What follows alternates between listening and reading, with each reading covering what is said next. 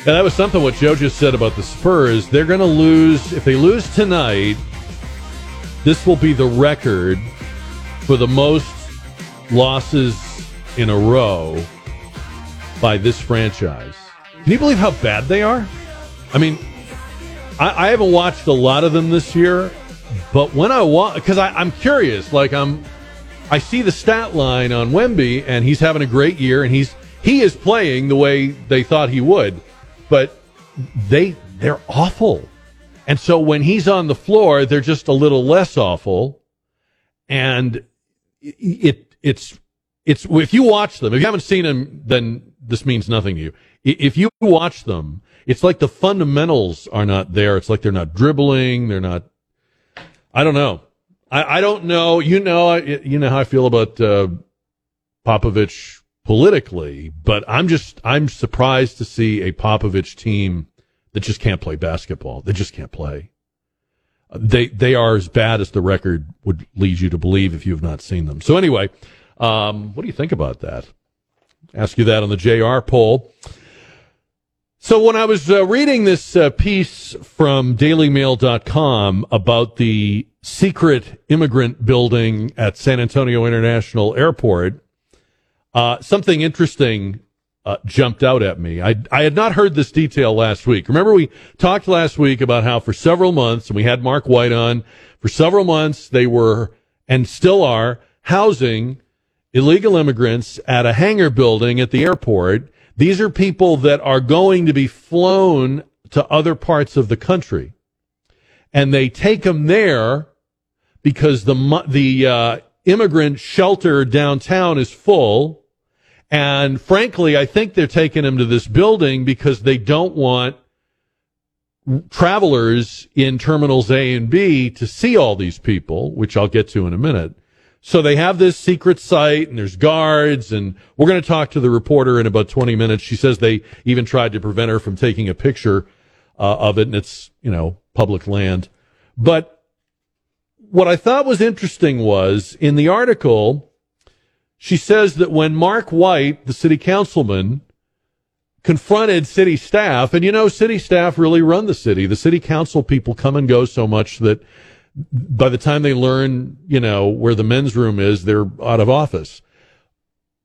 He says that when he confronted the staff, they told him, "We always told you we were going to do this." So their argument is, we're not doing anything secretive or sneaky. We told you we might do this. But the thing about sanctuary cities and that whole mentality is that it's usually very braggy, right? It's very virtue signaling. And I frankly think that if they were not deeply, deeply deceitful about this building would have been a photo op. This would have been a ribbon cutting. This would have been Nuremberg, and all the beautiful people would have been there. So they're up to something when they're trying to make sure no one takes a picture, when there's guards and chain link fence, and it's just, we're going to talk to her about the experience of going out there and covering this story again in about 25 minutes. She'll be on our show. We talked about it last week, and it broke open over the weekend. The president of the University of Pennsylvania, Liz McGill, has resigned, clearly under pressure. The Penn Board of Trustees put out a statement on Saturday confirming her resignation, although she gets to keep her tenured professor position, so she will not miss a meal, but she's out as president. And then the board chairman, a guy named Scott Bach, also resigned.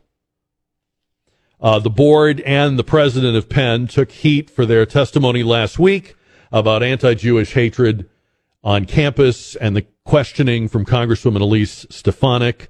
Remember, she simply asked if calling for the genocide of Jews would be a violation of each school's speech code and code of conduct. And all three presidents, Penn, MIT, and Harvard, gave waffling, evasive answers.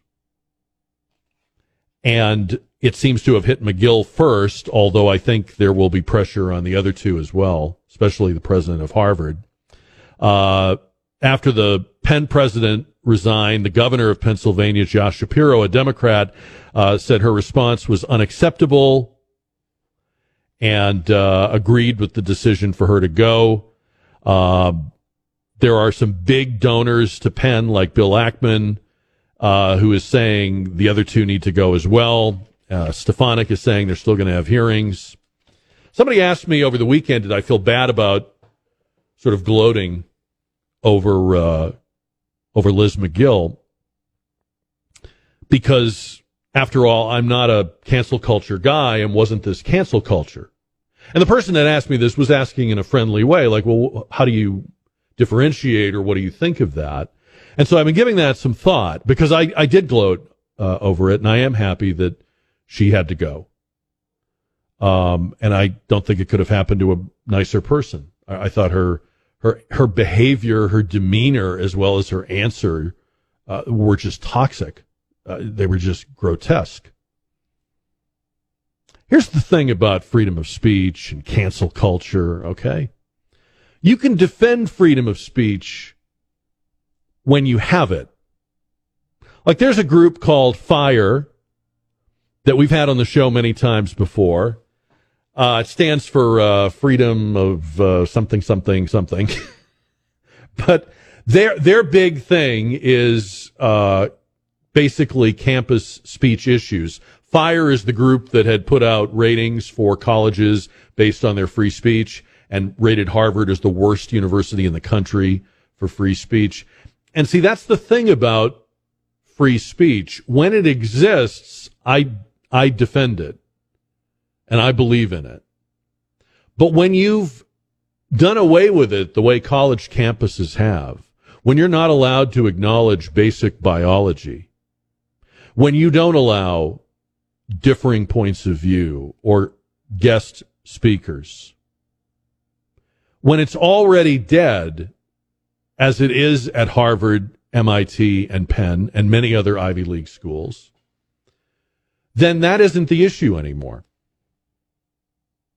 So if you wanted to say, shouldn't we be able to debate, for example, the conduct of the government of Israel, I would say yes. Shouldn't we be able to talk about the Jews in history or complain about the Jews? Yes, you should. Should you be able to say that Palestine should exist from the river to the sea, which is a call for the destruction of Israel and its replacement with a Palestinian state? You should be free to say that. But if you are talking about college campuses where people are not free and speech is not free, and it's because of people like Liz McGill, then I'm not going to defend her. So these are not places where there is freedom of speech and we need to rally around these presidents. These are places where there is not, because of these presidents and other cowardly, weakling administrators. The worst place in America for free speech is probably your major college campus today. People get punished for stating basic facts that are beyond dispute, like 2 + 2 is 4. These institutions are also the reason we have popular notions like plagiarism is okay if you're non-white. We're going to talk about that later in the show. That's a thing now. And so I don't think they deserve the mantle of or the defense of free speech. I will defend it where we still have it. I will not pretend it exists where we don't. And FIRE, they're good people, but they don't realize that in championing McGill, they're championing their own adversary. She's not their ally. And they need to fight for where free speech still exists. I would support them fighting on a campus that hasn't done these things yet, but the horse left the barn on these three. By the way, did you see the mayoral runoff in Houston? It was between John Whitmire, who's been a state senator for decades, and Sheila Jackson Lee, who's been in Congress forever. And it came down to a runoff between those two. There was a big field of candidates to see who would be the next mayor of Houston because Sylvester Turner is term limited. And he absolutely demolished her. And I don't know, a lot about what's going on in Houston, and I'm certainly not a fan of either one of them, but she deserves this because, first of all, she's office shopping. She's acting like she's keeping the congressional seat, but running for mayor. She refiled today to run again for the House seat.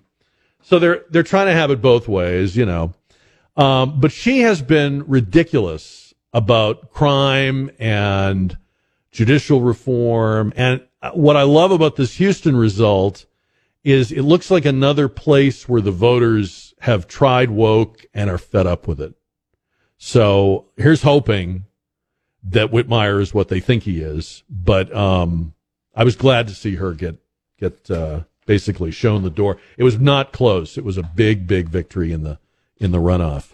And then I read this today. Have you heard this? This was in Mediaite, so take this for what it's worth or take it with a grain of salt. But they were reporting on the Wall Street Journal poll, which says that if you match Nikki Haley up against Joe Biden, now, of course, several polls have matched Trump against Biden, DeSantis against Biden, Haley, all of them. This one says she would defeat Biden by 17 points in the popular vote. And that sounds crazy. Like that would be a Reagan over Mondale margin. We're not the country that does 45 state landslides. I don't think. That would be epic. I think that's an outlier if it's a real poll. It's Wall Street Journal, so might be. I think it's an outlier. Like, I think somebody screwed up. Or let me just run this by you. Do you get the feeling, I've said this before, I've asked this question before, do you get the feeling that Nikki Haley is kind of being served up to you on a platter? Like, all the right people in all the right places, call them what you want, the elites, the upper crust, the establishment, whatever you want to call them. Do you get the feeling that everybody's kind of collapsing behind her? It's not coincidental or random. And it's everything from liberal editorial pages and cable networks to now this poll. If you were to take this literally, you would say as a Republican, if you're a Republican, you'd say, well, for crying out loud, Trump barely beats Biden. DeSantis is tied with Biden. We got to nominate Nikki Haley, 17 points. You're being served a mythology or a foregone conclusion. It's got to be her. She's the one everybody wants. And that's a little puzzling to me. She kind of came out of nowhere. She was the governor of a small state. She was ambassador to the UN under Trump, which was not a big thing. And she does okay in the debates. I almost feel like this is the Republican version of what they did with Biden in 2020. Remember there was that weekend right before the South Carolina primary where all the other Democrats suddenly were dropping out of the race and endorsing Biden, and Biden hadn't been doing well and hadn't done well and wasn't the leader. He wasn't the leading candidate in the field. He was probably one of the best known candidates, but not for anything good. But all of a sudden you get Warren and you get, Castro and you've got Harris. Everybody's getting behind Joe. He was served up. It was arranged. It was an arranged marriage. And it looks to me like, I don't know who. Again, is it the Republican establishment? Is it the big money people? Is it Ronna McDaniel? I don't know. It feels like we're being served up Nikki Haley. I don't hate her, but I don't believe that there's this much enthusiasm. Do you? I just don't. It's beginning to look a lot like Christmas everywhere you go. Take a look at the 5 and 10. It's glistening once again with candy. Jack Riccardi on 550 and 107.1 KTSA. 210-599-5555. Don, if you can hear me, you're going to need to talk in my ear if we have any calls, okay? Just tell me in my ear because I don't have your thing that you sent me. So we're asking you on the poll, do you believe the Spurs are this bad? If you haven't seen them, trust me, they're this bad. And if they lose tonight, it's a franchise record number of losses in a row. Popovich is kind of now at the point where I don't think we can keep saying, yeah, but he won all those championships. I mean, they're an embarrassment. They can't dribble. They can't shoot. They don't play good basketball. They look bad. They're not just losing to better teams. They've got this one guy that's very talented and obviously everybody's excited about, but he can't, there's not 5 of them, and they just don't look like they have any, I don't know, they don't look like they have any basics. I'm not one of these guys that watches sports and thinks I could do better. I know I couldn't. But I do watch sports expecting them to be exponentially better at the stuff that I do badly, and they're not. What's his excuse? He got the most phenomenal draft choice in a generation. What's his excuse? Is it Trump? You think Trump is hurting the Spurs? Maybe Popovich. Somebody should ask Popovich that. Is the Trump residue still holding back the Spurs? And then speaking of that, I don't know. Maybe I sound like a conspiracy theory guy. I look at this Wall Street Journal report that I saw on Mediaite. And frankly, when I saw it on Mediaite, my first thought was, well, Mediaite is kind of suspect. But this is the Journal is I use it every day. I like it. I think their polling is generally pretty reliable.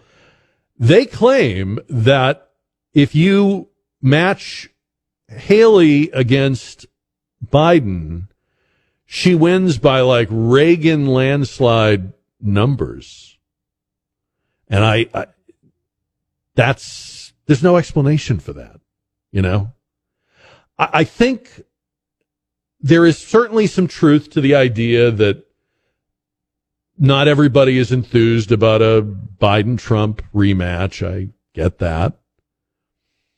And maybe there's even some truth to the fact that she's helped herself in the debates. But you got to remember, the debates are watched mostly by people that are big-time political, junkies. So Mr. and Mrs. Average Voter are not watching these debates. They may be told the next day by wherever they get their news who won the debate, and I'm sure a lot of those analysts have told people, if you didn't see it, just know that Haley was great. She was amazing. She was going to throw her shoe at some guy. But I don't know. Do you believe that she's like the new Reagan? Are you buying that? I mean, if I'm wrong, I'm wrong. I'll admit it. But I think we're kind of being set up. 210-599-5555. Mitt Romney was, speaking of set up, Mitt Romney was on Meet the Press. And this was very funny. Kirsten Welker asked him if he was going to be endorsing one of the 2024 candidates. Listen to this answer from Mitt Romney, cut number 3. Why haven't you endorsed a candidate yet, Senator, and do you plan to do so? Well, because if I endorse someone, it would be the kiss of death. No, I'm not going to do that. Maybe I should pick. Shall I endorse the person I like least right now? Look, I'm not going to be endorsing President Trump, obviously. I've made that very clear. Look, Chris Christie has done a terrific job so far. I think there he goes. His being in the race has kept Donald Trump from coming to the debates. Because I think Donald Trump recognized if he went to the debate with Chris Christie would reveal him for what he was, and Trump would be badly hurt, so he stayed out. But Nikki Haley, she's rising right now. I think she's the only one that has a shot at becoming the nominee, other than President Trump. Okay, so first he says, I'm not going to name anybody because I don't want to hurt them. Ha, ha, ha. And Kirsten Welker busts a gut. And then he names them. Then he names all the names. You know that Christie and Nikki Haley are his people, right? They're Mitt Romney kind of guys and gals. And I thought the part he said about Christie kept Trump away from the debate was truly delusional. Truly delusional. Hasn't Trump been in a debate with Christie before? Wasn't Christie in the field before? I think he was, right? In fact, I think the only thing keeping Trump out of these debates is his lead, which isn't even really keeping him out of the debates. It simply means he doesn't have to do it. You don't go to the grocery store when you have all your groceries. The guy's got a 40-point lead. I don't think he's afraid of Chris Christie. I mean, that's nice to think about and fantasize about, and I'm sure Chris Christie would love the sound of that, but I don't think that's what's going on here. Anyway. It's the most wonderful time of the year. Joining the show now in the KTSA Connecticut Quality Water Softeners Newsmaker line is Marianne Martinez, the Texas Bureau Chief for DailyMail.com. Marianne Martinez broke the story of the secret holding center at San Antonio International Airport. Welcome to our show. Thank you for coming on with us this afternoon. Jack, thank you so much for having me on. What led you to go out and take a look at this place, or how did you first hear about this place? I cover the state of Texas for the Daily Mail, so I'm well aware of the fact that migrants are sleeping at every airport basically in the state of Texas. I see them myself when I travel. So I was just working on a story about migrants sleeping at the airport, and you may be aware that the city of San Antonio has a dashboard where they tell you how many people are sleeping every night at the Migrant Resource Center on San Pedro. And I was looking through the data, and I saw that they had a tab where they actually said that people were being housed at the airport. So I assumed that it was just people being dropped off at the airport to sleep in the waiting areas. And the further that I dug, I realized that wasn't the case at all. It was that they had this secret facility that they didn't tell anybody about, and that's where they were holding people. And I thought it was interesting. We had City Councilman Mark White on last week, and I know you talked to him too. I thought it was interesting what you reported happened when he confronted city staff. They basically told him, oh, well, we weren't hiding it. Yeah, I mean, the information that my understanding is that this confrontation happened behind closed doors, and the little notification that city council members received, which was just hey, this might be happening at some point down the road, that was all behind closed doors. So that was never said in a public meeting where citizens could react to it or voice their opinion on it. And then even once they were told, hey, this could happen at some point, then there was never a follow-up of, hey, we're going to go ahead and actually do this. So, that's really you're splitting atoms there about whether he actually told city council members that it was happening. It's kind of odd to me. I'm not trying to, I know you're a reporter. I don't mean to drag you into an opinion question. It's kind of odd to me that on the one hand, when they did the migrant center near downtown, that was like a ribbon cutting, big announcement, virtue signaling. Look at how great we are. This is like the opposite of that. And when I see normally virtue signaling public officials doing something secretive, doesn't look like they're proud of what they're doing. It looks like they would rather we didn't know about it. It makes you wonder why. Do you get the sense that the why here is because it's not a very nice, it sounds like it's not a very nice facility? I'm not sure why they didn't tell citizens and elected officials that they were doing this. I actually covered the city of San Antonio. I was a local reporter there not too long ago. I covered the city, so I always found that the city in the past to be very upfront and very responsive to the media about requests. So I was myself surprised. I also cover other again, other cities who are going through similar crises, regarding the border and migrants. And I have not seen this in another city where they did some sort of housing or action with migrants, regardless of how popular or not it might be. Where they hid it from people. Like they've always told, I cover El Paso, for example, which, has had its share of having to house migrants, including at the airport, which, also raised a lot of eyebrows, but they didn't hide it from anybody. They came out and said, hey, we're going to do this. And so however people felt about it, you can accuse the city of being secretive about it. So, I obviously cannot speak to what their intentions are, but this is not in line with how the city usually operates in terms of dealing with the media and withholding information. Like I said, in the past, when I was a reporter in San Antonio, I found that they were always very, very reactive and not secretive at all. Yeah. Well, it's great reporting, and you answered one of the other questions I was going to ask you, which is, to your knowledge, that you haven't come across another similar arrangement, at least not so far, in another city. No, and the other thing is, I think, again, just because I see this in other communities across Texas, I also think it's disingenuous for the city to say, well, we're not paying for this. They are paying. I mean, they're using taxpayer money up front, so local dollars from San Antonio. They do eventually get reimbursed by the federal government, but again, only because I cover this in other communities across Texas, that reimbursement process, unless they have the money up front, sometimes it can take up to a year.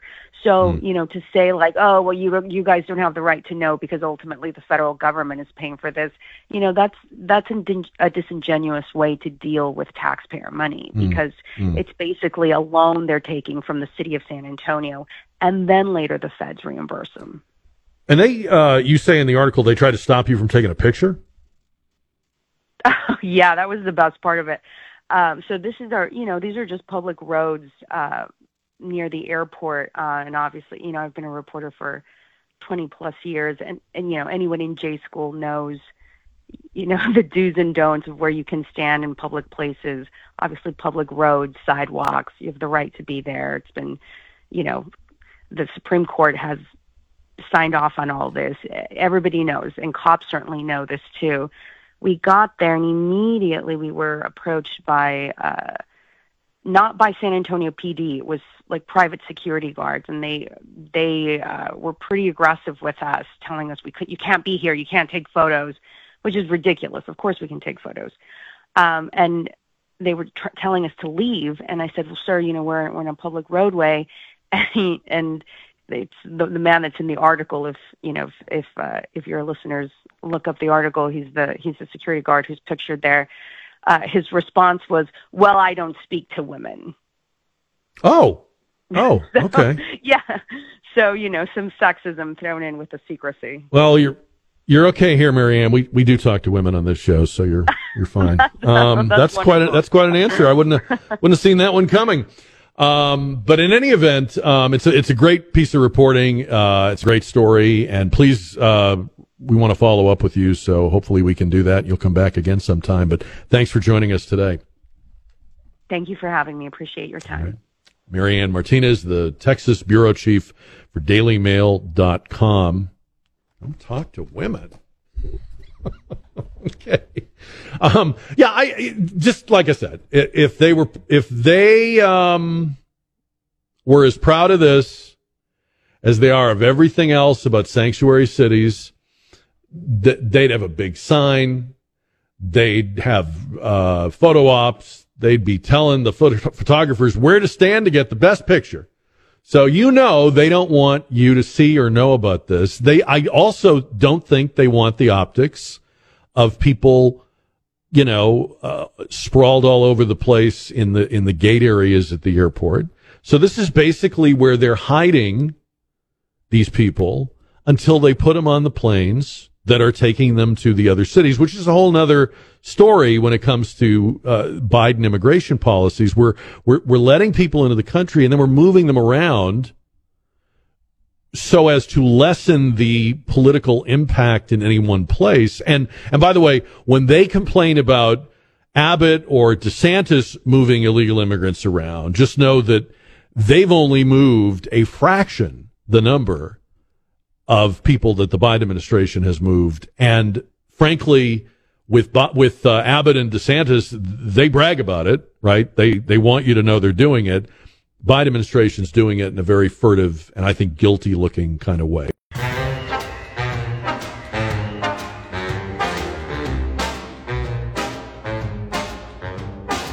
Yes, I'm preparing for some Christmas sharing, but I pause because hang in my stocking, I can hear a knocking. Is that you? Jack Riccardi Show. We're live Monday through Friday from 4 to 7 here, and then available as a full show podcast you can get at ktsa.com, the on-demand menu, or you can find the Jack Riccardi Show where you get your other podcasts.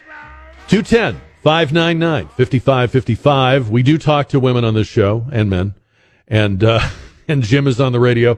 Jim, welcome to the show. Good afternoon. Hey, Jack. How are you doing? Hey, I've been Ubering for the last 6 years here, and I come across a bunch of people, all walks of life. I drop people off at the airport at 3 a.m., and I pick them up and things like that. But when all this went down, there was a whole bunch of white buses that used to drop these immigrants off, and everybody was sleeping in front of the airport, and with their silver, they look like foil blankets that they had in small pillows. And they did that for about 3 or 4 months. And then they all of a sudden they disappeared. And I was wondering, what happened? And I just asked some people, and they said, oh, they're going to that hangar over there. I mean, they're hiding in plain sight. This has been going on for a long time. It's not like it just happened. If anybody knows anything, you just ask the people there at the airport. So are you basically saying that I should have known this all along? Is that your point? Because I'm sorry I didn't know it, Jim. I'm not out there at 3 o'clock in the morning like you are. And frankly, I think you only know it. I think you'll agree with me on this because of what you said at the start of your call, right? Like you wouldn't have known it if you weren't driving to the airport every day as part of your job, right? Yeah. My point was, you can ding me for not knowing sooner, and I'll accept your criticism. But my point was, normally politicians are proud of what they do when it comes to these illegal immigrants in sanctuary cities. So it's telling that in this case, they put them in an unmarked building. They put guards around to intimidate eyewitnesses.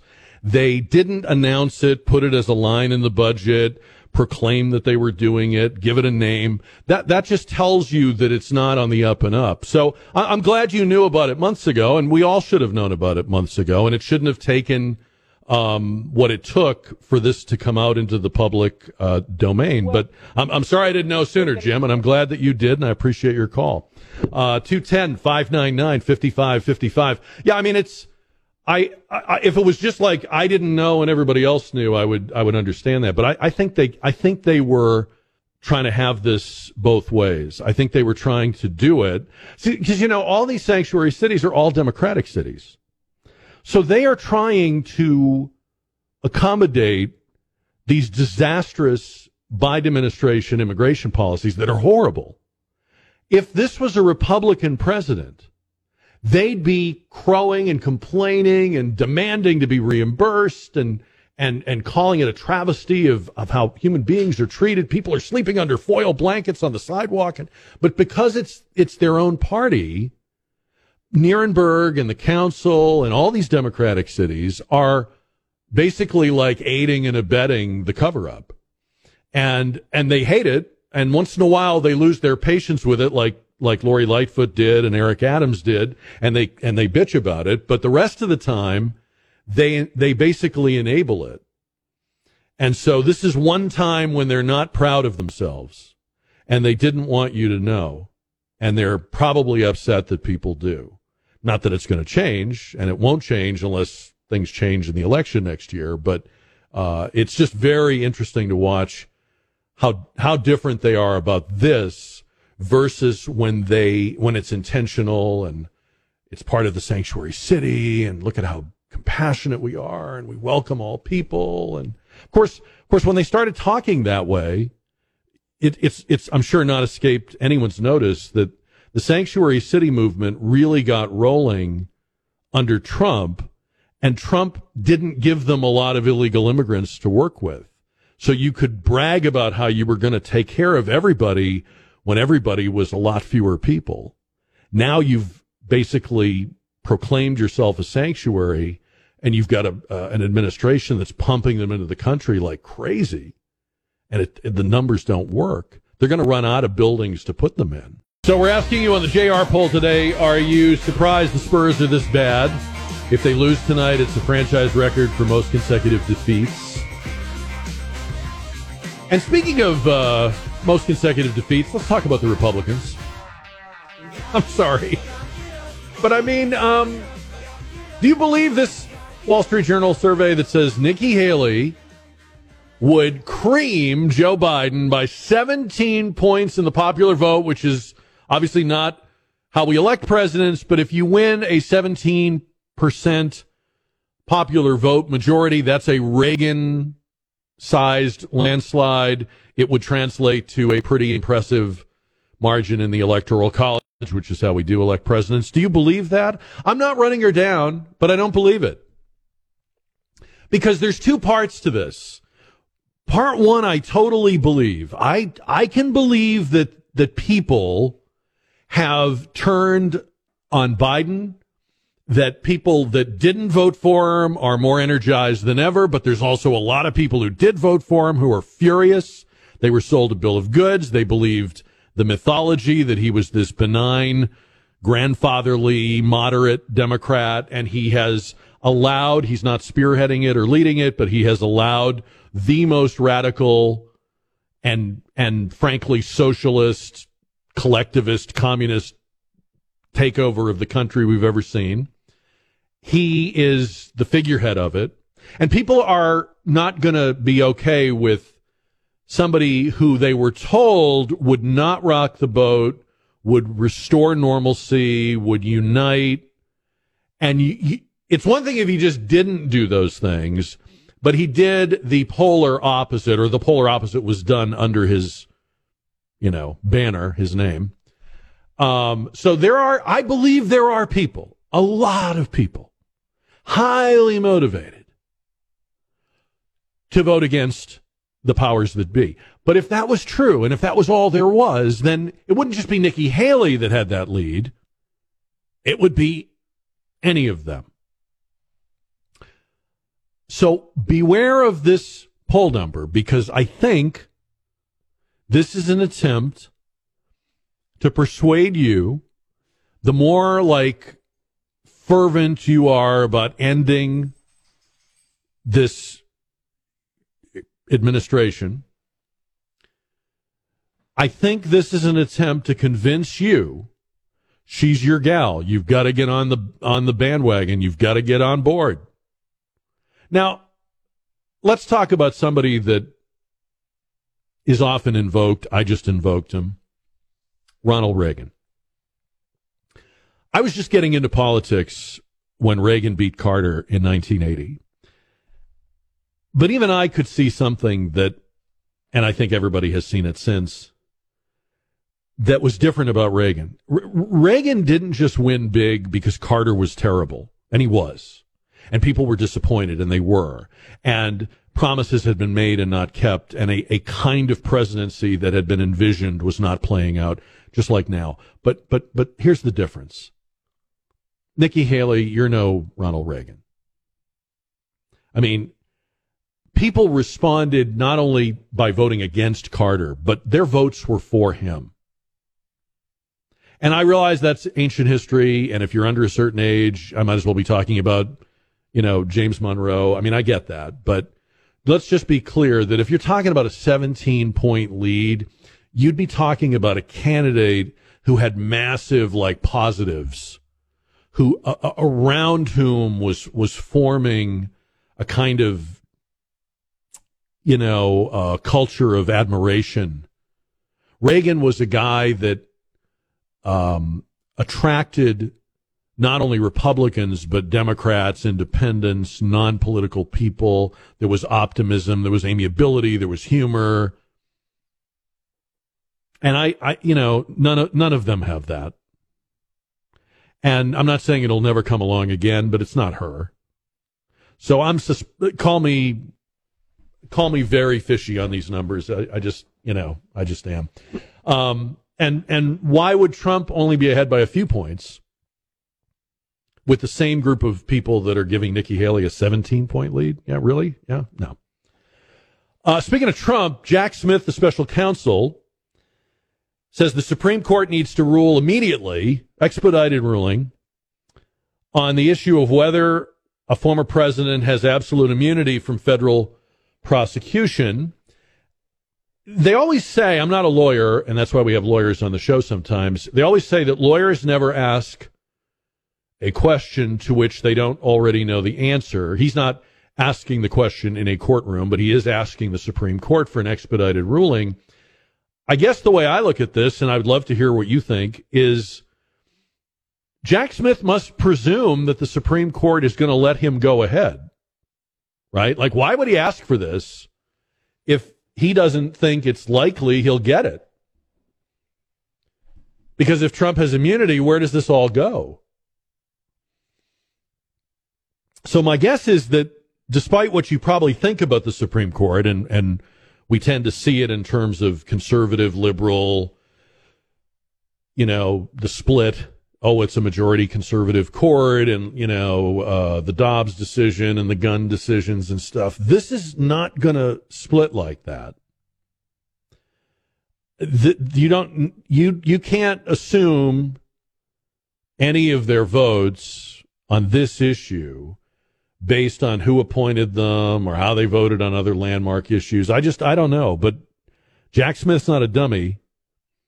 And if he's asking them for an expedited ruling, I think he believes he's going to get the one he wants.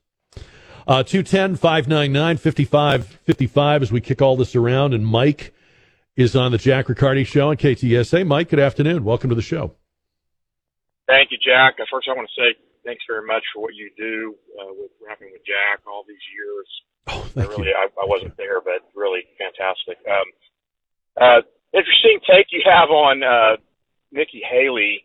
I watched the debate, and then I happened to catch an interview with Megyn Kelly on a radio, and she said that she thought Nikki Haley did the worst of any of them, and it was a mess. But I mean, Vivek Ramaswamy called her out for being corrupt, how she's become wealthy, and just I hadn't even thought about. Well, yeah, they're pushing her.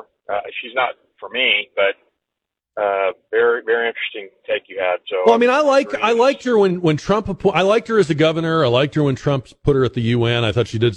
She had some good moments at the UN. I'm not saying that. I guess I'm not inalterably opposed, but I feel like at the moment the people pushing her are trying too hard. Yeah, like the we're supposed to just drop everything and get behind her right now. And why would that be?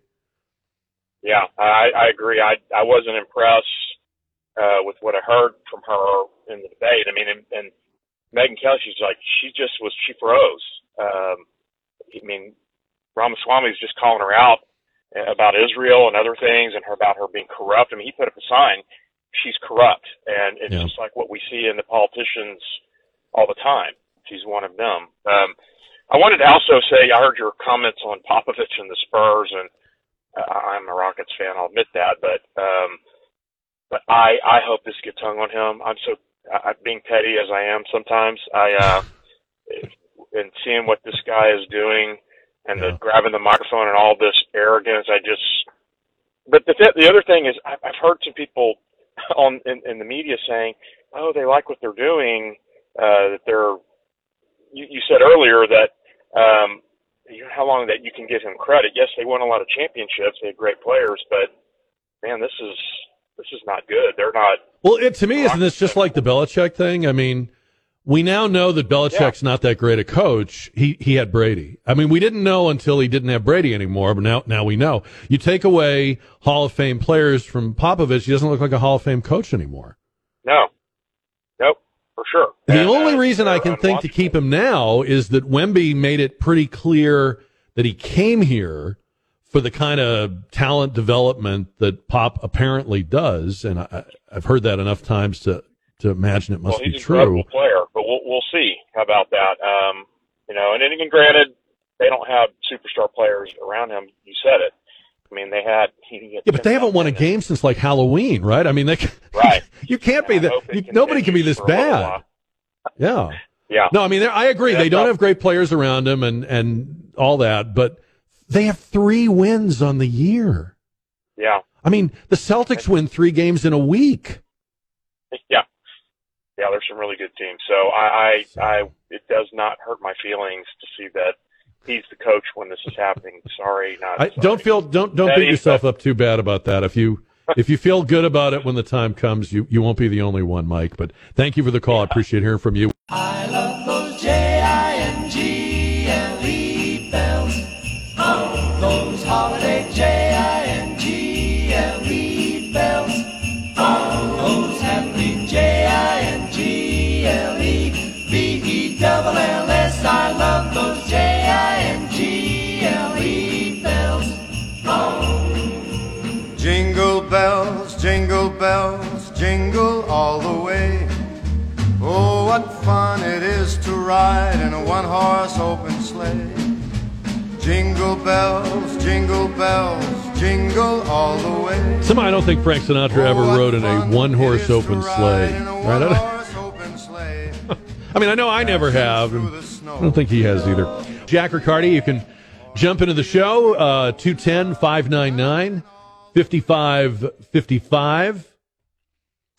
I don't know if you saw this or not. They used to call it Twitter Spaces, and now I guess it's called X Spaces. They did it's like a panel. It's a live room on X. And it was Elon Musk. Here's the backstory. Elon Musk is letting Alex Jones back on X. And that's obviously some people like that, some people don't. I don't really care. But they had an event around that where it was Elon and it was all these people. Jones and Vivek was there and Mike Flynn and Matt Gaetz and a bunch of other people, interesting people. Didn't agree with all of them. Don't agree with all of them. But it made the news because I guess at one point, did you hear this, Don? Vivek left the room to take care of going to the bathroom. Did you hear this? You're walking in lightly. Well, apparently you could hear him going.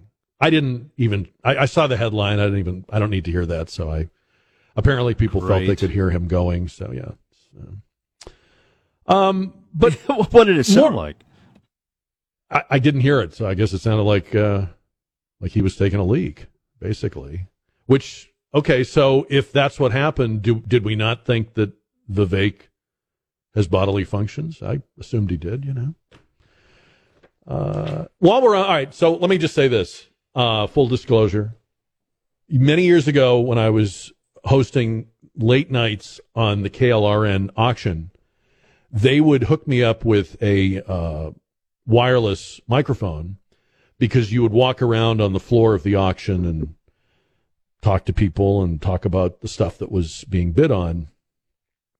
And I would be there for a few hours, and there were periods of time that I was not on the air, and numerous times I went into the bathroom and didn't realize that the mic was on the whole time. Now, it didn't go over the air, but they could hear it in the control room. I didn't even think of that because I'm not a TV guy. In radio, when you leave the room where the microphone is, you leave the microphone. Television, you're wearing the microphone. And it goes with you wherever you go. So I will say I can't throw any stones at Vivek because there's probably some poor person at KLRN that said to listen to me. So, just saying. But anyway, I got to thinking as I was watching some of this, how incredible this is. Like this is the future that we were promised. This kind of technology is the future. And Elon Musk is a guy who lacks that voice. You know, there's all kinds of debates about Elon Musk, right? There are people who think he's on the spectrum. There are people that think he's evil. There are people that think he's wonderful. He's the right, he's the left, he's red, he's blue, he's good, he's bad. But you know what Elon Musk is? He's a guy that doesn't have that voice inside him that says you can't do that. Most people have a voice in their head that says you can't go there, you can't do that, you can't just buy Twitter, you can't build rockets to the moon, right? Even if you dreamed big dreams, most people have a voice that says, not you, or nobody can do that, or you can't do that, or that's not doable. Start a car company from scratch when those companies in Detroit have been around 100 years? What are you, nuts? See, he doesn't have that voice. He just does these things. They don't always work. The SpaceX rockets remember, for a while, they were a joke. The first Teslas were not successful, and there's still issues with them, but you see more of them now than ever. I'm not an EV guy, but I can admit I'm like counting them in parking lots. I've never seen so many of them, you know, Tesla sedans. So the guy doesn't have that voice, and he keeps doing things that are impressive because other people would not even try to do them. Does that make sense? And it put me in mind, I had read a piece in City Journal. Are you, you know what the Artemis program is, right? Artemis is the next big space program that NASA has cooking, where we're going to go to Mars. We're going to go to the moon, and from the moon, we're going to go to Mars, and it's called Artemis. So it's the new Apollo, basically. And the City Journal piece, I'll have to post it because it was really good. It was called, Do we have the right stuff, or do we still have the right stuff? And it was making the point that, and I'm fascinated by like that whole space race history, you know, with Kennedy's speech and Mercury and Gemini and Apollo, and that stuff fascinates me. I love that stuff. Can't get enough of it. I'll watch every documentary, love to read about it. When the first space race started, it was all hands on deck. Like the federal government reached out to every company, every university. There were parts of the program in all 50 states. So the intellectual elite of the time were all on board with not only the need to go to space, but the need for America to be the leader in it. Nobody could beat us to that. We couldn't let anybody get ahead of us. Not the Red Chinese, not the Soviet Union, nobody. Now, the article pointed out, when you look at the intelligentsia today, they sound like a bunch of cranks. They sound like sort of pessimistic, crabby people. Why are we spending all this money on space? What about world hunger? These rich people and their toys. We need a wealth tax. We should be spending this money on climate change and universal health. You know, in other words, they've gone from the we can do this and we have to be the ones that do it to nobody should do it, least of all us. And Musk is the antidote to that.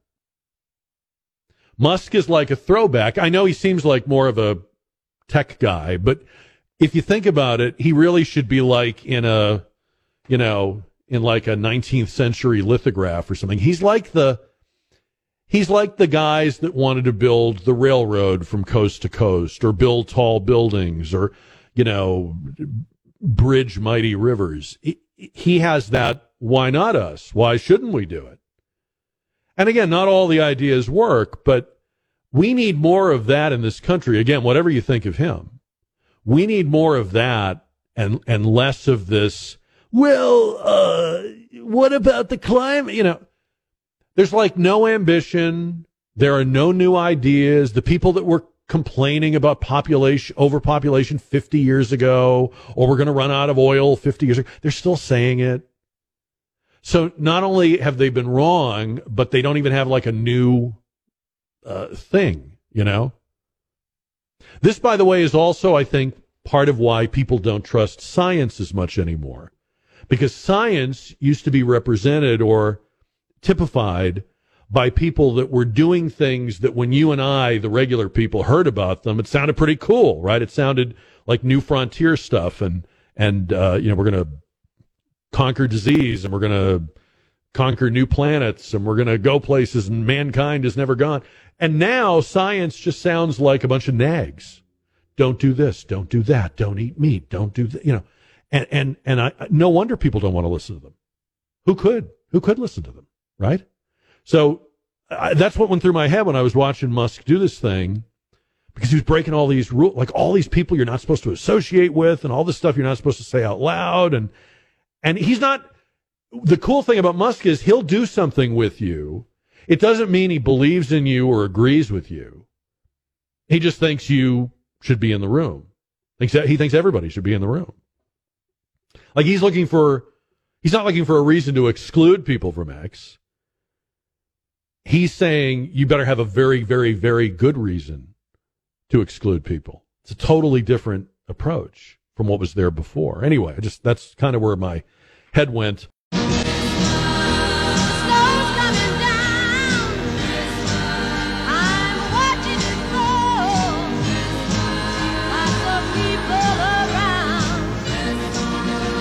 Thank you for being here with us live, or if you're listening to the podcast, you can do that.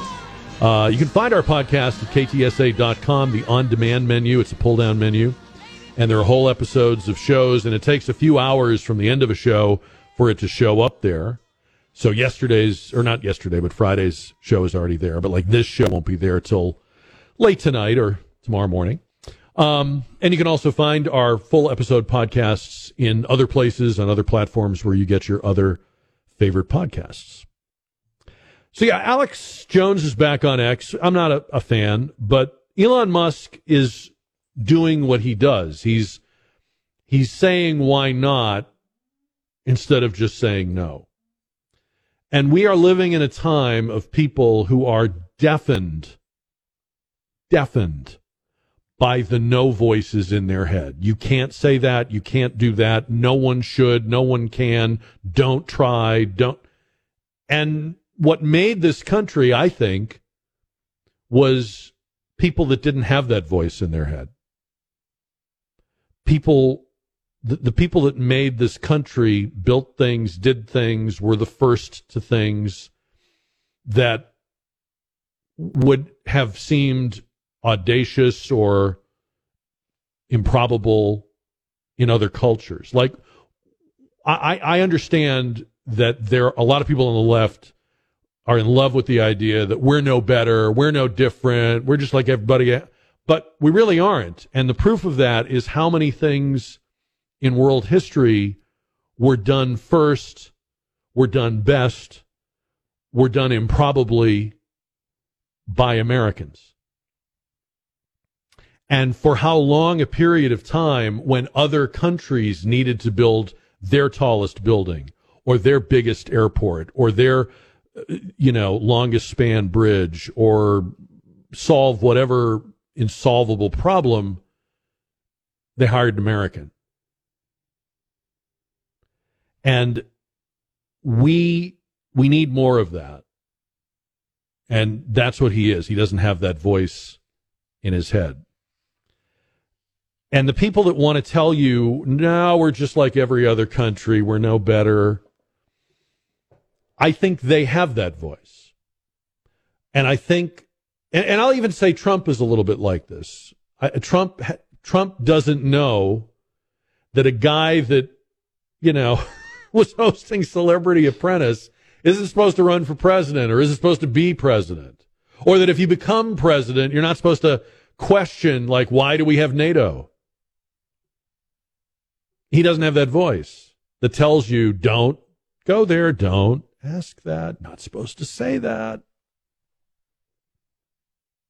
And, people like that, Musk, Trump, they're not always right. I'm not saying they're perfect, but they're essential, or else we'll never get anywhere. We'll never do anything. Like, just to pick one thing, when Trump used to question the role or the relevancy of NATO, it made you stop and think. Trump became president in 2017. The Soviet Union was over in 1991. So that means we had like 25 years between the end of the empire that necessitated NATO and the first time we question why are we still in it, or why are we paying for it, or what is its purpose now. That is, you're not supposed to do that. But that's an important question. And even though he was immediately scolded and shushed and told by people in both parties, oh, that's terrible that you would question the existence of NATO. In fact, I'm sure for a lot of people, they sat back and they thought, well, yeah, what are we doing? I mean, why are we maintaining alliances decades after their stated reason for coming together? Habit is not a good reason. Inertia is not a good reason. And it doesn't mean that you have to be in favor of abolishing it, although you could be.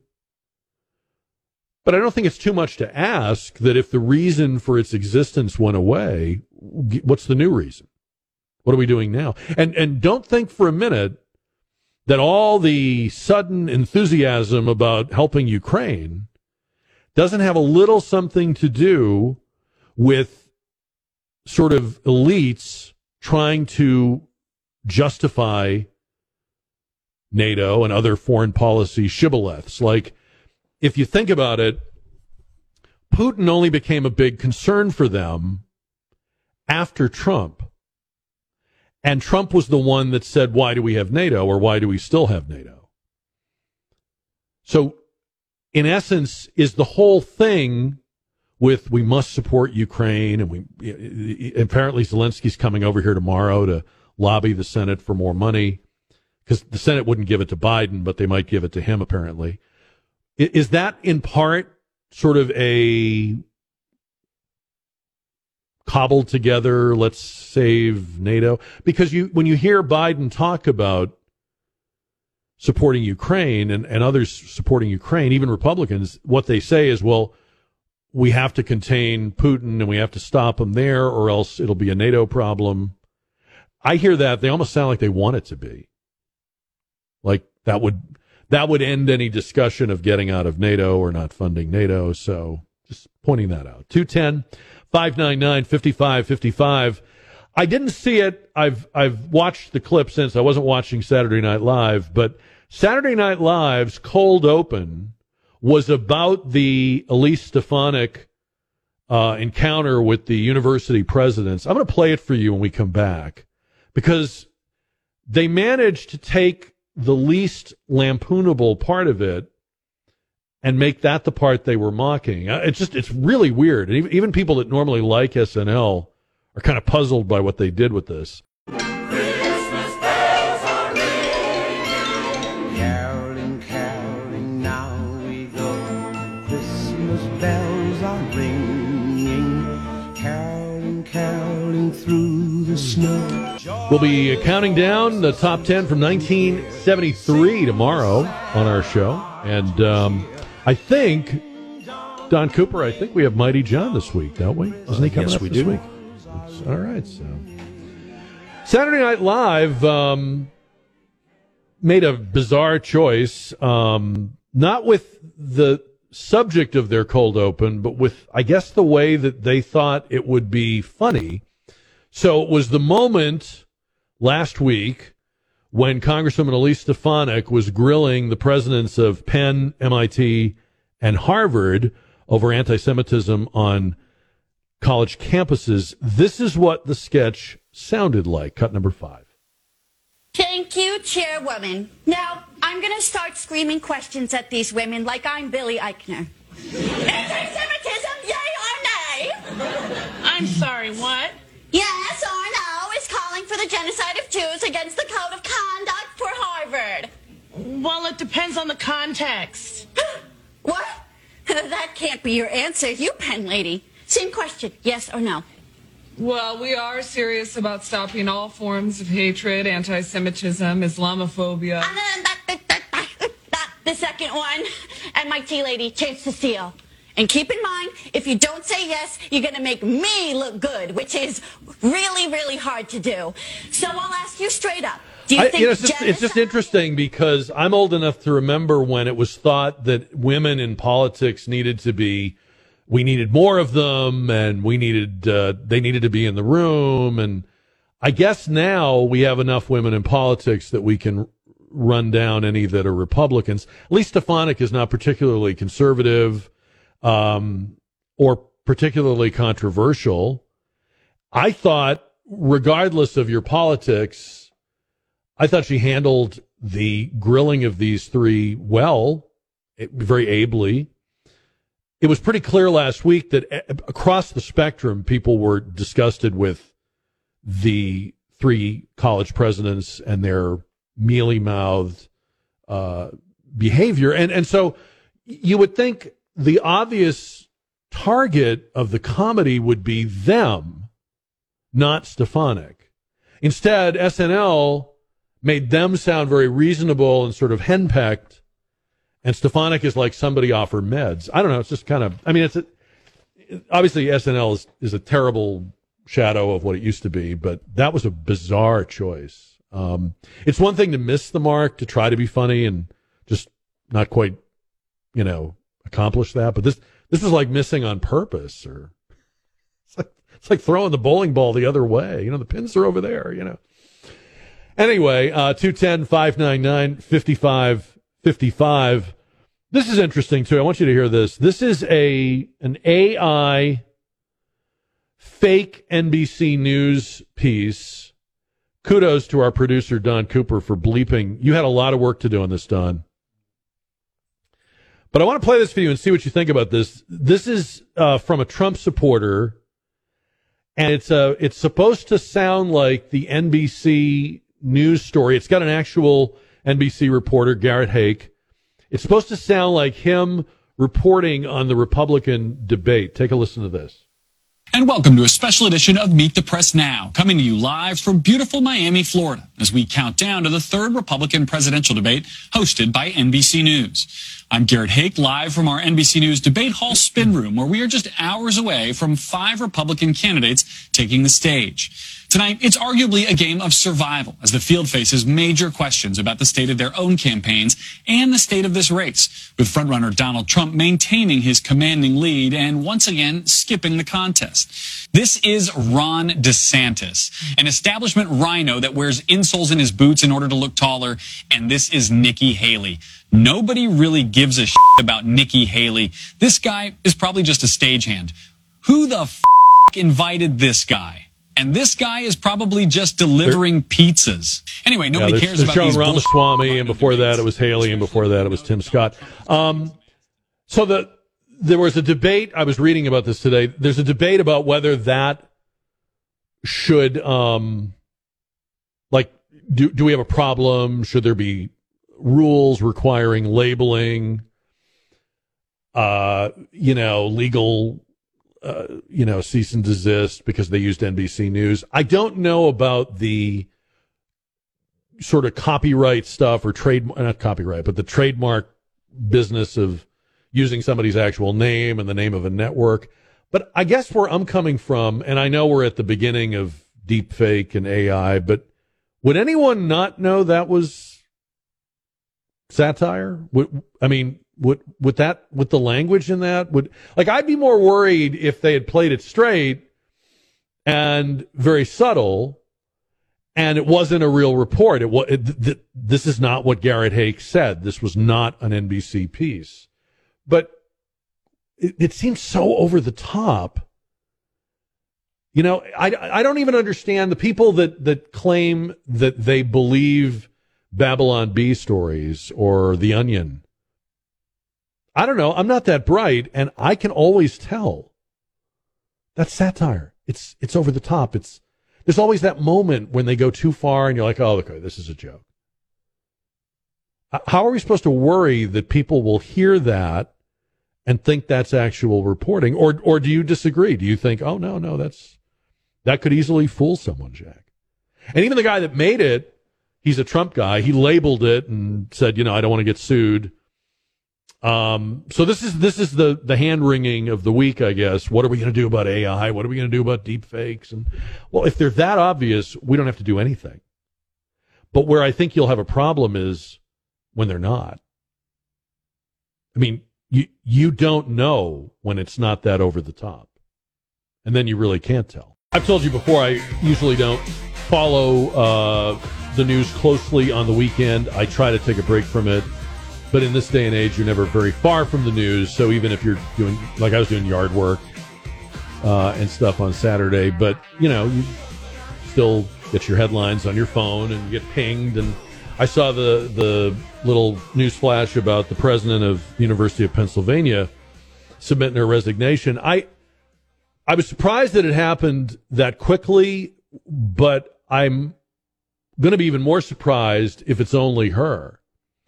Her name is Liz McGill, and she announced on Saturday that she was going to resign as the president of the University of Pennsylvania, a prestigious Ivy League school.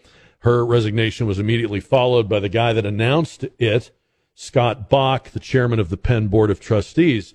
These two are taking the fall for her terrible, no good, ridiculous answers before Congress last week about speech and anti-Semitism on college campuses. And really not just speech, but action. Because we should be able to discuss and debate controversial and unpopular ideas on college campuses and everywhere else, but we should not be harassing, intimidating, trapping Jewish students in their dorms, keeping them from getting to their kosher dining halls, intimidating and attacking physically guest speakers, and calling for genocide and, violence against Jews. That there should be clarity on that stuff. It needs to come from the top. It needs to permeate. And if you're the president of the campus and you've let it get to the point these places have gotten to, you may not be the sole author of that, but you're a good place to start. The problem with McGill's resignation is that we'll probably wind up with somebody like her, like Claudine Gay, the president of Harvard, like Sheila Kornbluth, the president of MIT. So you don't really solve the problem if the culture doesn't change and the successor is, meet the new boss, same as the old boss, right? But when you think about what's happening here, it really connects with the sort of ongoing conversation about how people feel about science and expertise and intellectualism. There's a lot of hand-wringing on the left that we, the people, you and I, don't trust science anymore. And we've talked about this on the show, and you know why that trend is there, and it's clearly there. And people don't trust pollsters and the science of measuring public opinion anymore. And it sort of keeps spreading, right? More and more areas of expertise, more and more so-called experts are getting less and less credence from you and me. And I think it's pretty obvious why that is. What we saw with those university presidents last week was we saw three people who were not, they were in over their head. They were not up to the moment. And events have overtaken them. Now, I don't know a lot about McGill, but I do know some things about Claudine Gay, who's the president of Harvard. She is a classic DEI appointee. Harvard fell all over itself announcing that it was making a black woman the president of the most prestigious university in North America. And here is somebody who knows that's why she got the job, who knows that will protect her from a lot of things that might befall a white male or even white female administrator. And if you just sort of take refuge behind your breaking of the glass ceiling, I mean, we see it with Kamala Harris. If you can just keep reminding people that you are historic, they're not supposed to notice that you're inept. And moreover, and I feel for these people a little bit. I said this about Kamala Harris the other day. I took a lot of crap for it, but all their lives, people like Kamala Harris, Claudine Gay, have been told they are exceptional. They are remarkable. They are ceiling busters. And so they really don't know that they're ordinary or mediocre. They can't believe that they failed to answer the basic, sort of obvious questions. Elise Stefanik, those weren't Jeopardy questions. Those were very straightforward questions. You know what you need to say, even if you don't mean it. You can carry the tune. They didn't do it. And getting back to science, the 538 guy, Nate Silver, just did a whole think piece about how trust in science is declining. And he likened it to, we're losing trust in higher education. We're losing trust in the media. But we're worried about the standing of scientists. Because if people don't trust them and hold them in esteem, they won't abide by them and take warnings and guidance and whatever. And he tried to say that the right wing and a theme of anti-intellectualism is what's going on here. Like, we're down on intellectualism. But see, I think that's sort of a weird case to make all by itself. Like, all of a sudden one day we decided that we didn't like smart people anymore, or we didn't value intelligence anymore. Like, that's sort of a hard case to make. I think it's much easier to say, well, let's trace back the events and the moments. And it wasn't just COVID, although that was a big driver of it. If you're an adult in, say, your 30s, 40s, 50s, or older, all your life, you have heard the experts, the scientists, the intellects tell you that we were running out of food, water, oil, coal, space, overpopulation, right? Every single prediction has been wrong. This doomsday mentality of modern science, that everything's coming to an end, the planet, everything. And not just coming to an end like maybe in 100 years, but like in, they would say 12 years, in 10 years. Sometimes it was 8 years. Then it would go back up to 12. And just the fact that the number kept changing, but also that it was so abrupt. The problem is you've been hearing the 12-year thing for way more than 12 years.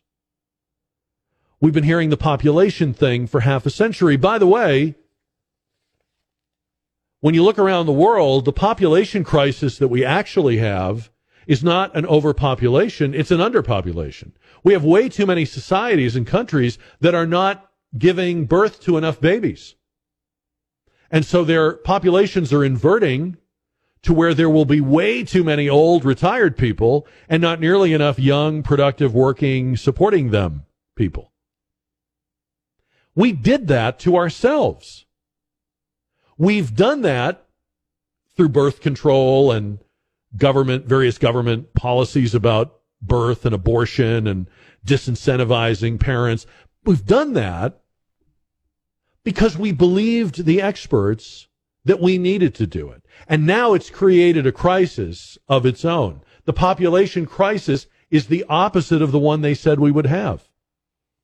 In country after country, I was reading about this, Korea, Italy, Poland, Japan, even China, they're losing people so fast that they're going to have to bring people in, immigrants, just to make the basic economics work. And we are right on the cusp of it. We're not as bad as those other places, but we're getting there. And yet they told us for how many decades? All our lives. The planet is overpopulated. We can't do it. So when I look at these university presidents who lead these elite institutions from which a lot of these predictions emanate, right? I mean, the models and the studies and the experts, a lot of them are from the Ivy League. It really is little wonder that people are turning on them.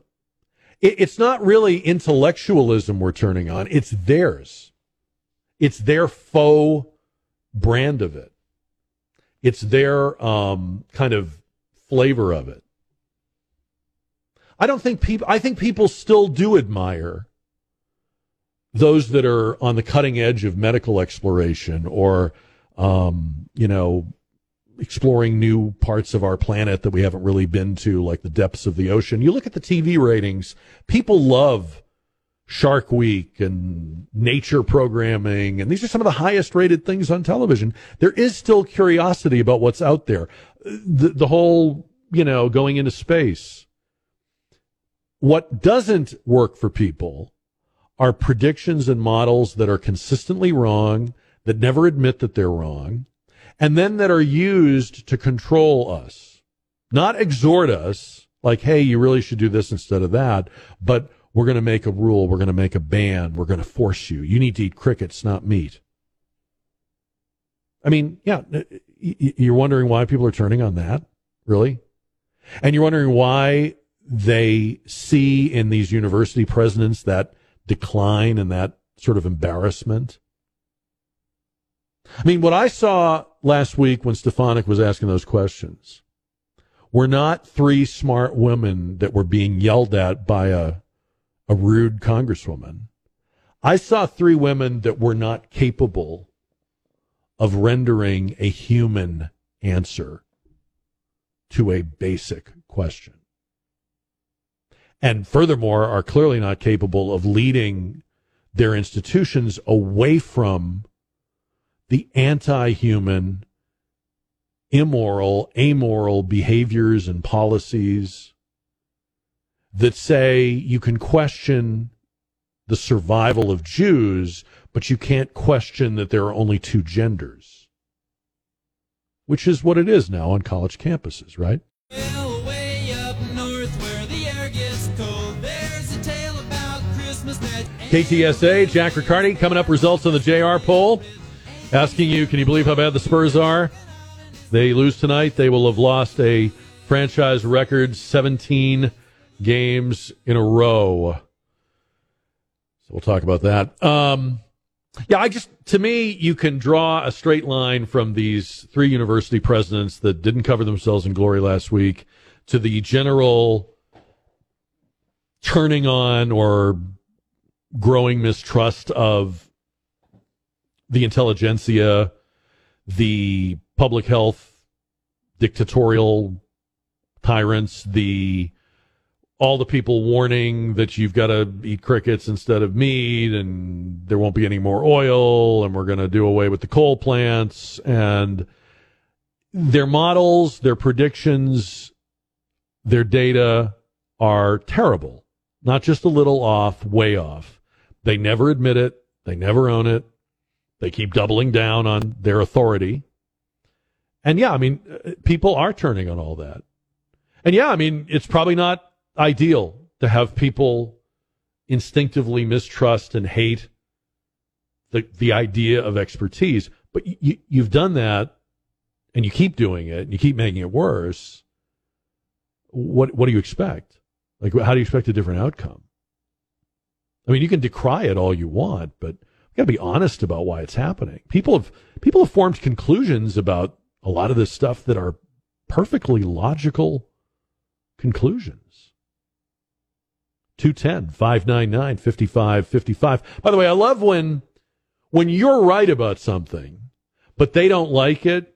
They blame people like me. Oh, well, the right-wing talk show host. Like, their conception of you is that if I just say something, you'll do it or think it, or, they think we've got a cult going here.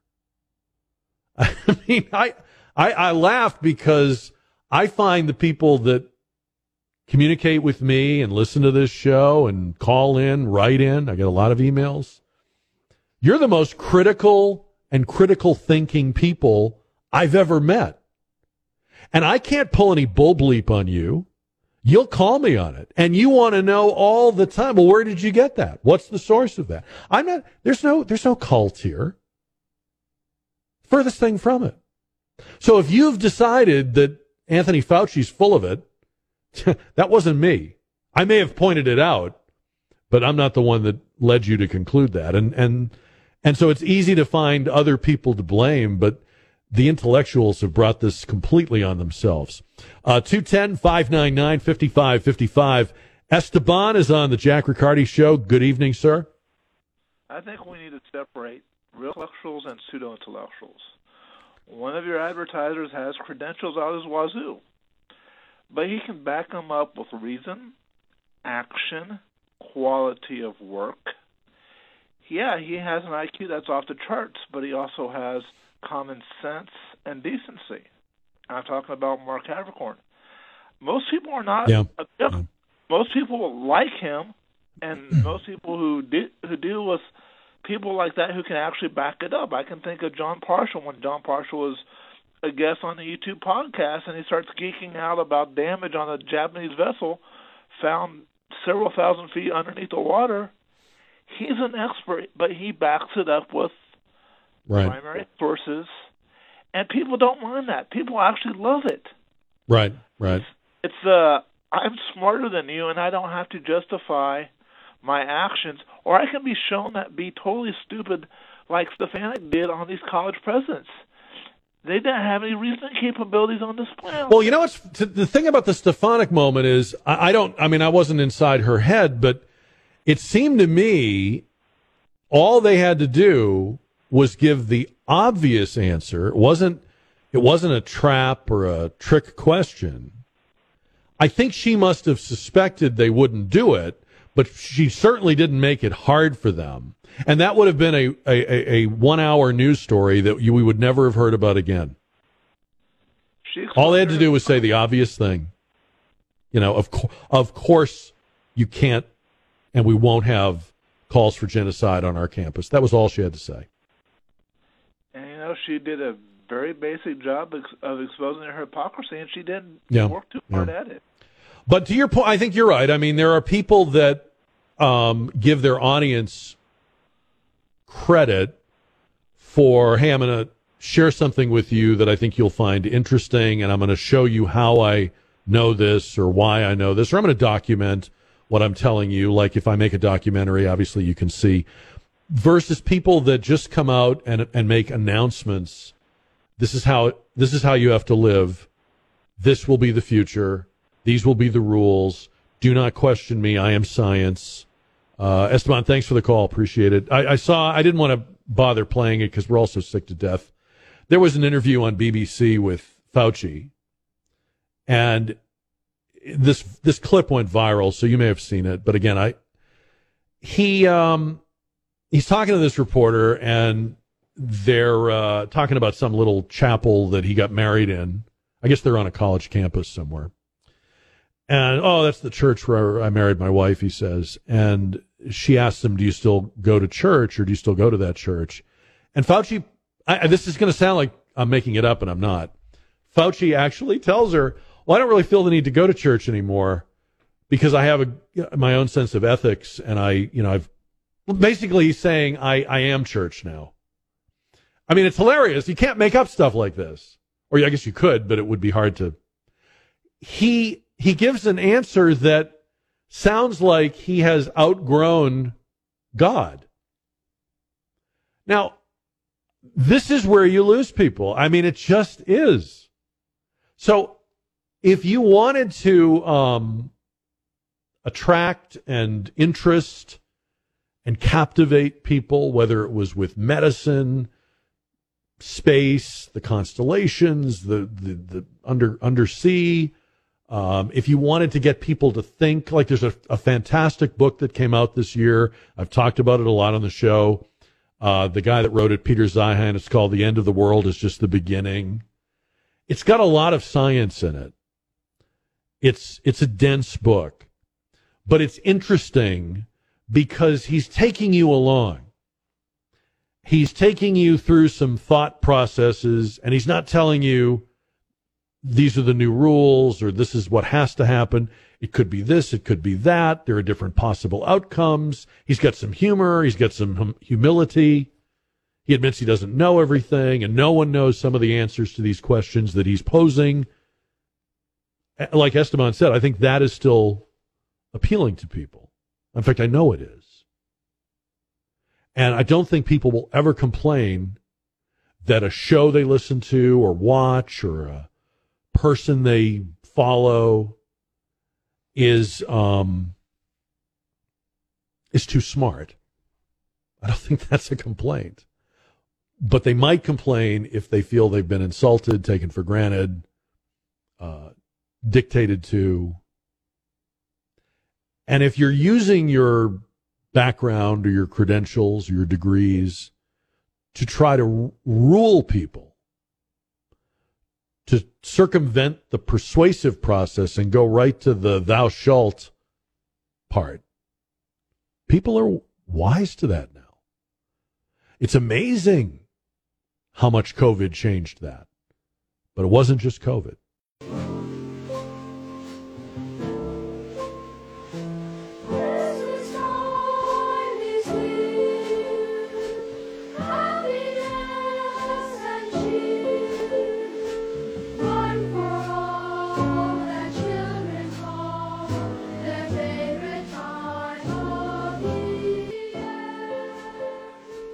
This was another story that broke over the weekend. Shohei Ohtani, now of the Los Angeles Angels, has become the highest paid athlete in the world after signing a 10-year, $700 million plus free agent contract with the Los Angeles Dodgers. So he will be with the Dodgers. This is the guy who, if you don't know baseball, if you're not a baseball fan, this is the two-way player. So he's a pitcher, probably a top 10, top 20 starting pitcher, and he's a slugger who hits for average.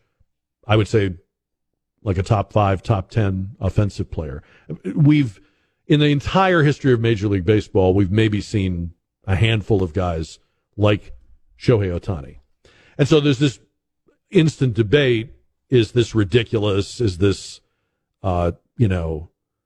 absurd?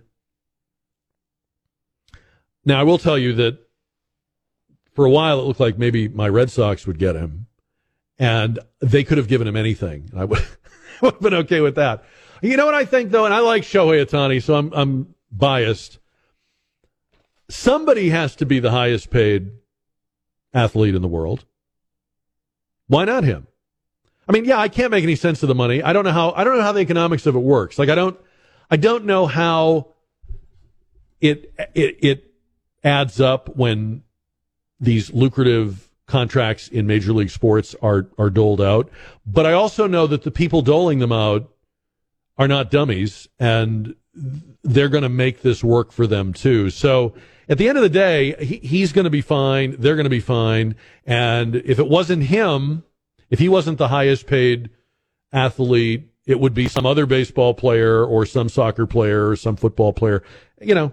Why not him? I mean, he is an extraordinary, exceptional talent, and he gets it done. Now, if you were giving all this money to somebody because, I don't know, they were controversial or they had a big social media following, then I might raise an eyebrow. But the guy delivers, like, he will help you. He will help you add several wins to the win column. You're going to win some games. You're going to be in some games. You're going to have more, people in the seats. You're going to have more people, more eyeballs on your telecasts. There's no doubt that he is an investment. And there are people like that in sports. You don't even have to be a sports fan. You know that, right? The top, the elite NFL quarterbacks and position players, the elite NBA players, the top scoring, headline making, marquee names. So even though you and I we can't grasp the economics of it, or I shouldn't say you and I, maybe you do. I don't really grasp the economics of it. But I would believe that it works for all parties involved. And it's funny because people will say, and not funny, but when we talk about professional sports, I usually get complaints. And one of the complaints is, well, Jack, I don't know why you talk about that stuff because regular people can't afford to go to games anymore and tickets are outrageous and it's priced into this. And you're right. I don't argue. I don't defend the ticket prices. I don't go to these games. I'm a sports fan, but I'm strictly a living room sports fan. I get that. But I also know that they're getting those premium prices even for teams that are way under 500, even for teams that don't have a Shohei Ohtani or a Patrick Mahomes or a Steph Curry or whoever. So I can decry the prices, and I can certainly attest to the fact that I won't pay them. But I'm not going to sit here and say it's ridiculous because people do. Somebody is in those seats that I didn't buy. Somebody's going to that game that I didn't go to. And they're feeling like they got a good deal. They're feeling like they had a great time. They want to see whoever they want to see. They said the same thing with Trout. Mike Trout from Angels. Yeah. I think he at one time was the highest paid player. Well, and probably Mike Trout's contract is one of the reasons it was hard for the Angels to. Yes. I don't think they could keep both these guys. Right. But again, it's funny to me because if no one was buying the tickets, we could sit here and say this is ridiculous. These prices are ridiculous. But like college football just had the best season for ratings and attendance it's ever had. Ever. So it's okay to have your preferences, but it's not logical to conclude, well, nobody can pay these prices. Nobody wants to see a guy get $700 million. They're going to want to see it. Believe me. Yeah, but where does it come to an end? At some point, there's got to be a max. The end will be when it doesn't work for the people writing the checks anymore. I guess so. Right? Or buying the tickets. Because now Verlander, I think wasn't he making a huge amount of money from the Astros? By the way, I don't even know. You're probably right. I think he was. I know. I couldn't name the other top contracts. I know. Like in football, I think Mahomes is currently the highest paid quarterback. I think you're right. I think Trout might have been the highest paid baseball player before Ohtani. I think the world record was that Ronaldo guy, the soccer guy. Like he had the world record until Ohtani's contract. But my point is, if they can't sell it to anybody, then they've gone too far. But if they're still selling it, it is still working for them. And it would sort of be like saying, well, I don't know how Mercedes stays in business with those prices on their cars, but they do stay in business because there are people that pay that price. It's not you and me. It's okay. 210-599-5555. Oh, and congratulations to Jaden Daniels, Louisiana State quarterback, LSU quarterback, Heisman Trophy winner. One of my surprise players to watch. I predicted before the season. I gotta pat myself on the back for that one. I got a lot of things wrong. I got that one right.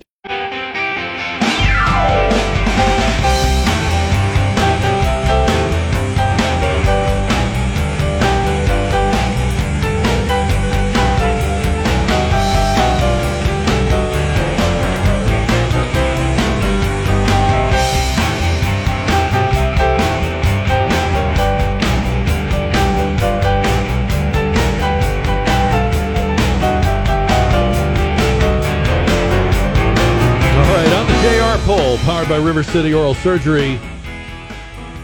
Basically, can you believe it? Are you surprised by how bad the Spurs are? If they lose tonight, they will have set a new franchise record for consecutive defeats. I mean, it has been a minute, right? So are you surprised? 92% say no. 8% yes. New JR poll question tomorrow. We get started at 4 live, or find our show anytime as a podcast at ktsa.com. And you can also find the JR poll on the homepage at ktsa.com. I was looking at the This Day in History thing, and this was the day in 1936 that King Edward VIII abdicated the throne. I'm not a big royal family buff, but that's Edward VIII was the king who he succeeded George V, and then he was involved with this divorcee, this American woman, Wallis Simpson, I think was her name. I think that's right. And because he knew, and everyone knew, that he could not marry her as a divorcee and a commoner, he gave up the throne. Now, he's no saint. I mean, he was kind of a odd fellow, and he got mixed up with the Nazis and whatnot. But anyway, I was thinking about this today because I was thinking how different the royal family is now. Like, this guy basically knew there's a rule, there's an expectation, it's bigger than me. And you look at like Harry and Meghan, they have no conception of that. Like, there's no history, there's no tradition, there's no right and wrong, there's no what's the word I'm looking for? There are no like norms. So, I mean, if he was around now, he'd be on the cover of People magazine. He'd be like the most popular royal, you know? But he had to abdicate. And by the way, really, if you think about it, his abdication is how we got Queen Elizabeth, because he was succeeded by his brother, who was not considered likely ever to become king. He became King George VI, and it was King George VI whose daughter, Princess Elizabeth, became Queen Elizabeth. So if you don't have the abdication, you don't have George VI. You also don't have, like, the King's Speech, that movie. You don't have the great wartime leadership of George. I will say, I'm an admirer of George VI. I think he's one of the most underrated historical figures, and nobody writes about him. Nobody really talks about him. The King's Speech was probably the most pop culture attention he's ever gotten, but he was a very, very noble and capable and sort of solid wartime leader, good counterpoint to Churchill, and grasped the Cold War, grasped where Britain was going in the war and after the war. And again, you wouldn't have had the long reign of Elizabeth. So I don't know who would have been in the line of succession, but when you think about how long Elizabeth was queen and all the stuff that she kind of hung in there and held together, there might not even be a royal tradition anymore had it not been for her, right? I mean, like, I don't know that a succession of lesser people would have kept that institution going. You get the feeling, I don't know about you, I get the feeling like we may see that go away in our lifetime. It doesn't feel permanent, solid, and it's the people. It has a definite people problem. The tradition might be fine, but the people I'm not so sure about. Anyway, that's a little moment in history for today. We're back live tomorrow at 4. You can get our show live at 4 on KTSA, but of course anytime as an on-demand podcast. Go to ktsa.com or wherever you like to get your other podcasts, and we'll see you back here tomorrow.